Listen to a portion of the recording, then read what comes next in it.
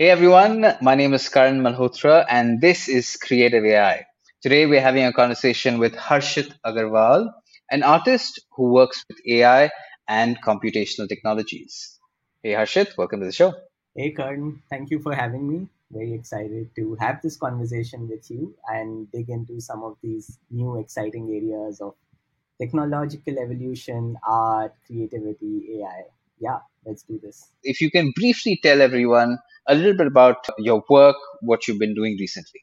I've been practicing in the space of making art with technology for almost 10 years now. And works that I do a lot are oftentimes a commentary on AI and its influence on society using the medium of AI.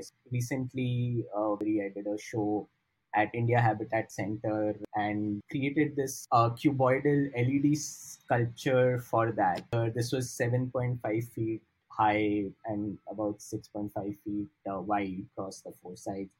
To think of the idea of placing a cube within a white cube gallery also. And the work was called The Garden of Digital Delights, and it referenced the Garden of Earthly Delights to talk about the idea of digital leisure and digital spaces where we go to chill in some sense, which is like social media platforms, etc. But then sort of the repercussions of how like the simple act of scrolling on Instagram might actually cause very serious repercussions across society in some sense. So yeah, different ways in which I work with technology. Very excited, curious as a person also about just what all is happening in the space, and then as an artist, sort of trying to also respond to those evolutions. That's really interesting that you're using AI as the means to comment on AI. We've done some talks together, and I remember one in your presentation, you would often bring up the story around how photography came about and how photography was perceived as this threat to art, right? And artists. I watched a brief video that Space 10 has just put out about creativity and AI, and they also talk about how artists first were threatened, but then they started using the photographs as reference points to, finesse those artists because the live model could not always be there, right? So you have photographs and you use them as one reference. But then you have photography and then you have art, and then, you take a huge leap, and then you have sort of computational art and AI art. And now you're in this point of like Mid Journey and DALI and everything. And you've been doing this for 8, 10 years now. Are these new platforms like a threat in some ways to the work that you're doing? You create these huge data sets and you create these installations, this amazing work. But then now people go, they type a few things and just say, immediately it sort of comes out. Like, what's your opinion on that? I'm personally very excited about like all these new tools that are coming out, Midjourney, Dali, and there's now a host of them actually. And I think it's very nice that this sort of ability to create imagery is becoming more and more accessible. And definitely, I think sort of reducing that gap between what you can imagine and then what you can really sort of implement or put out in some sense. And I think that's great. I mean, access or democratization of this ability is very interesting and needed and should be encouraged. The art, I think, doesn't sort of end at that image in some sense, or I think the context of that creation and the consumption of that creation, I think both of them play very significant roles in what makes a work of art for me. So I think if there's a certain like way in which something is being achieved, then if there is no significant either conceptual or aesthetic novelty that I can bring in, it'll be great as a visual artifact, but as a work of art, probably not. So I think for me that's very important that through my works, either I'm able to bring in some kind of a sense of aesthetic, conceptual innovation almost, or something that really like cuts across a point in a way that's poignant enough or really makes you sort of reflect on that. And then ultimately, like if it happens through Mid Journey or my process, which is more of really curating data sets, collecting data sets, and then training sort of AI algorithms that are particularly meant for that purpose only and not sort of a generic purpose AI. Because I think for me, what happens through that process is really one, it's a process through which I become more attuned with the data, the material. For an artist working in AI in that sense, like data is the material that they work with. So it's like a painter almost like, constantly playing around with their paint, mixing paint, etc. It's sort of that. And then once you've sort of spent enough time with that data, you yourself start uncovering stories, aesthetics of that data that you're able to then sort of translate into the final work of art. So I think that journey for me is significant in creating a work of art. But having said that, yeah, I mean, if like there are other ways to get to that particular outcome, I think that's great also. It's just for it to be called a work of art, I think there needs to be a significant like storytelling or aesthetic exploration that needs to happen. I mean, it's fantastic that these tools are there and people can, quickly make some things that they can sort of share as visual artifacts for other people to refer to. We are all visual people after all, so I think it's great that way. Because you mentioned thinking of the AI as a material. If I say Picasso, everybody in their mind's eye knows what that style looks like.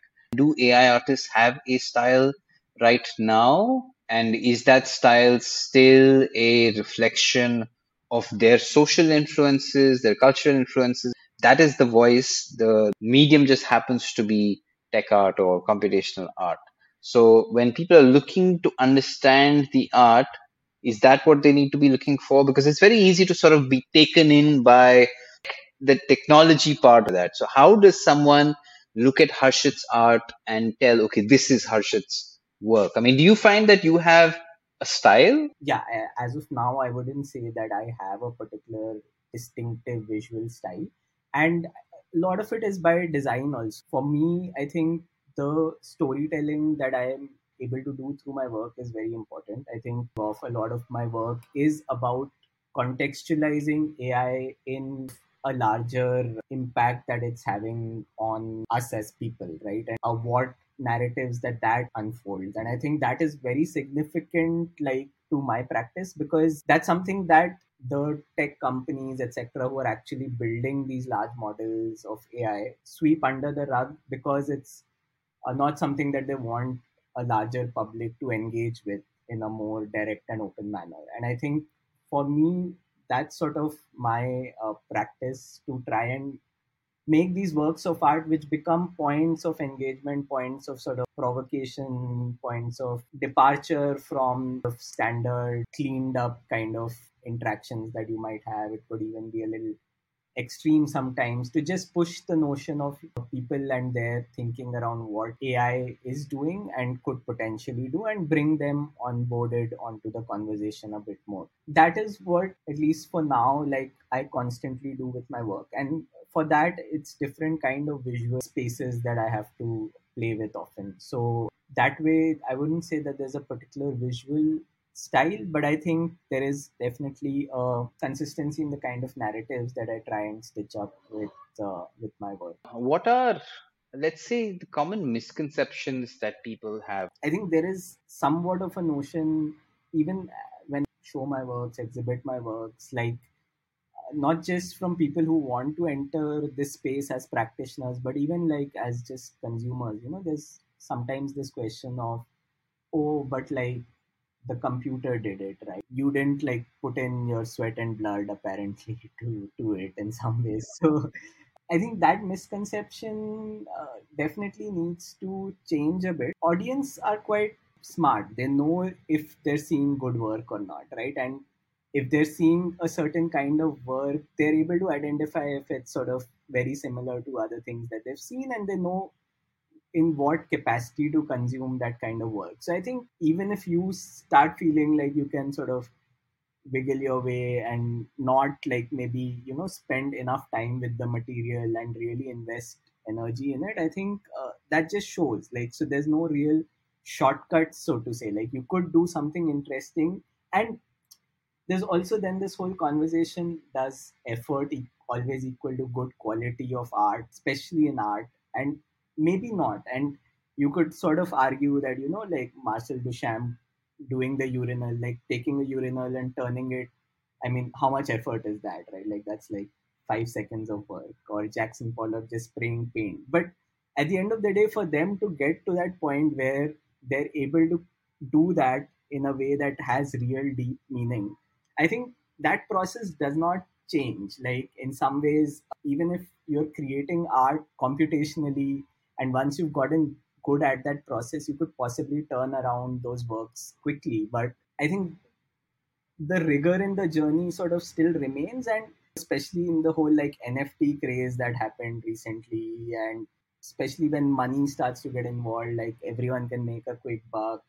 I've seen a lot of like students who were studying art or in design, etc., sort of give up their academic rigor and pursuit to just, say that, okay, I'll become like an NFT artist and make like lots of crypto money and my life will be sorted that way. And in that sense, like you can very quickly see that the work that they're creating does not have that depth, even if they found one or two tricks to visually make it look like neat and clean. But like you need to have gone through that process in certain way to be able to say something that really stands out. And not to say that, like, I don't mean to say that in sort of a way of, yes, like saying that my work says a lot, but it's just to say that that really needs to happen. And then, I mean, the NFT hype sort of has subsided, and then there are people who are now left with, who were supposedly on the right track of like gaining exposure to a lot of learnings, have sort of found themselves now like trying to figure out, okay, what do I do now? Like NFT thing is not working out somehow. I mean, maybe it's like a bit long in terms of the answer that you were talking about, but I think, yeah, it's important to put this out there in some sense. Like, I know that you love writing poetry in Hindi. You have interests in other areas as well. As an artist, why is depth important? Why is depth in expression important, do you feel? I mean, it's super critical, I think, because you're trying to literally, like, if I'm making a work of art, I'm literally trying to connect to you beyond the surface layers that you have, right? Like, I want that work of art to somehow reach you much deeper within somewhere, and not at a very like surface level conversation level, right? So, and to be able to sort of get to that, which we could call transcend into that space or whatever, like dig into that space, it's necessary for you to like lose yourself in that space often enough, and really imbibe that feeling, and then find whatever medium you can find. It could be AI, it could be painting, whatever medium that translates that emotion, feeling, conceptual kind of triggers that you might have had by really like trying to empathize with a certain subject, or trying to really understand how a certain like subject is playing out in the world, and then sort of somehow use some medium to translate that into a work of art that can then to an audience like have that similar kind of a deeper impact. That's how it travels from me to an audience in some ways. Sometimes you say like, oh, you see something and you suddenly like it just sticks with you, and that's the kind of impact art can have. It's impossible the amount of content we are consuming these days, audio visual content, and the attention span that we have is like constantly being fought for by lots of people. So in all of that clutter, like if as an artist you want to really cut across that and really reach someone at a space where it stays with them and it has some kind of an impact, not necessarily like emotional impact, it could be conceptual impact, any kind of like just leaves them at least thinking of that work a bit more or feeling that work a bit more. I think it's necessary for you to like get into those depths first. And if you start using process as a substitute for that depth, like saying that, yeah, you can write a few words and you get good looking art or good looking visuals. I think substituting that process is not the right approach in some ways. I mean, ultimately, you could use that to create the work of art, but that is no substitute for actually going through the rigor of experiencing stuff, really thinking about stuff deeply. When you're unpacking layers, it's a gift to be able to see that same conversation slightly differently, right? You've had experiences where people have created a visual, made a ton of money, and eventually, if one of the pursuits of not say an artist alone, but as an individual, you want to live a better life and you want to live a quality life full of material sort of riches and all of that. And if you jump a couple of levels and you reach that already, that person might say, hey, I skipped some of that. I'm happy. I agree with you that you can't shortchange the process, but maybe sometimes people find their process a different way. Maybe in that person's journey, it will be somewhere further down the line, right? Because certain things are done a certain way because they consistently lead to a certain kind of result, and generationally, it has been that way, right? Mm. It's not to say that as an artist or in sharing your expression, you have to suffer. You don't have to do that. But in unpacking the layers of your expression and layers of your own self, you doing that concurrently, the third person who's viewing this, it can be such an amazing experience for that person. And his history is replete with examples of that conversation, of Harshit, in this case, having a conversation with his computational models, and how this conversation keeps evolving every few years, and someone is viewing it from the outside and their experience of it. So, completely agree with you, the importance of the depth that's needed and the exploration of it and not skipping the process. But if some people have done that, or they've had a different experience, right? I think art is subjective, therefore life also in some ways is subjective. It's ultimately the end output is what matters. I really like this particular line of Emily Dickinson poem. It says like, "Tell all the truth, but tell it slant."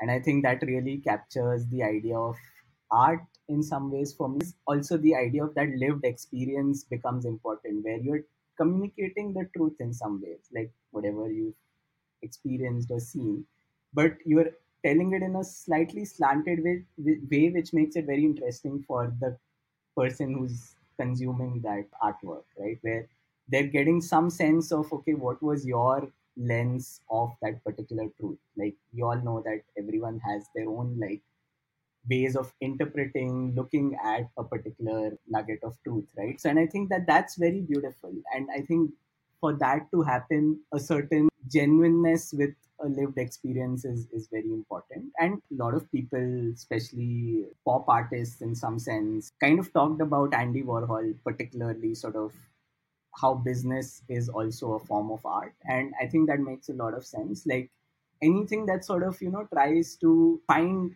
something new in some or the other way, where it sort of plays around with human psychology, plays around ways of getting stuff done in a different way, I think is definitely a work of art. And in that sense, like if you're consciously shortchanging the process also for that matter, but you're aware of what you're experimenting with, I think that's what matters. Who are other artists using AI and computational technologies? People that you think people should check out, and are they like podcasts, documentaries, books, anything else that you'd recommend? So, I mean, some of the artists that I really sort of followed and engaged with quite often, contemporaries of mine like Mario Klingemann, Sugwin Chung, Memo Acton, Anna Riddler, Jake Elf. So I think a bunch of like artists like Mario Klingemann has been making art with computers since the days of like Flash. So like from early 90s in some sense. So my journey over the last 10, 12 years with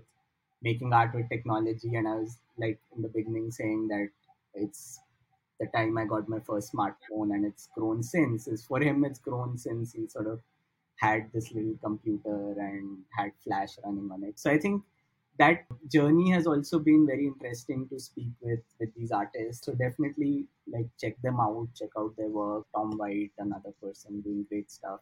There's an essay called Art in the Age of Mechanical Reproduction. And again, to bring back the point that you were saying, like when cameras came, there's all this conversation, and in some sense, we're having a 2.0, an evolved version of that conversation. This particular essay was written when industrial production sort of started, and in that age, like already there were these questions that, okay, what happened of art, like art in the age of mechanical reproduction, where you're able to mechanically reproduce works of art quite instantly. So I think this like history is also interesting to see, like in what ways it is repeating itself in some ways with a certain like level up in the game. Definitely feel free to reach out to Karn or me also. I mean, I know you've been invested in the space of creativity, AI, graphic design for a significant amount of time. Lots of cool people doing cool stuff.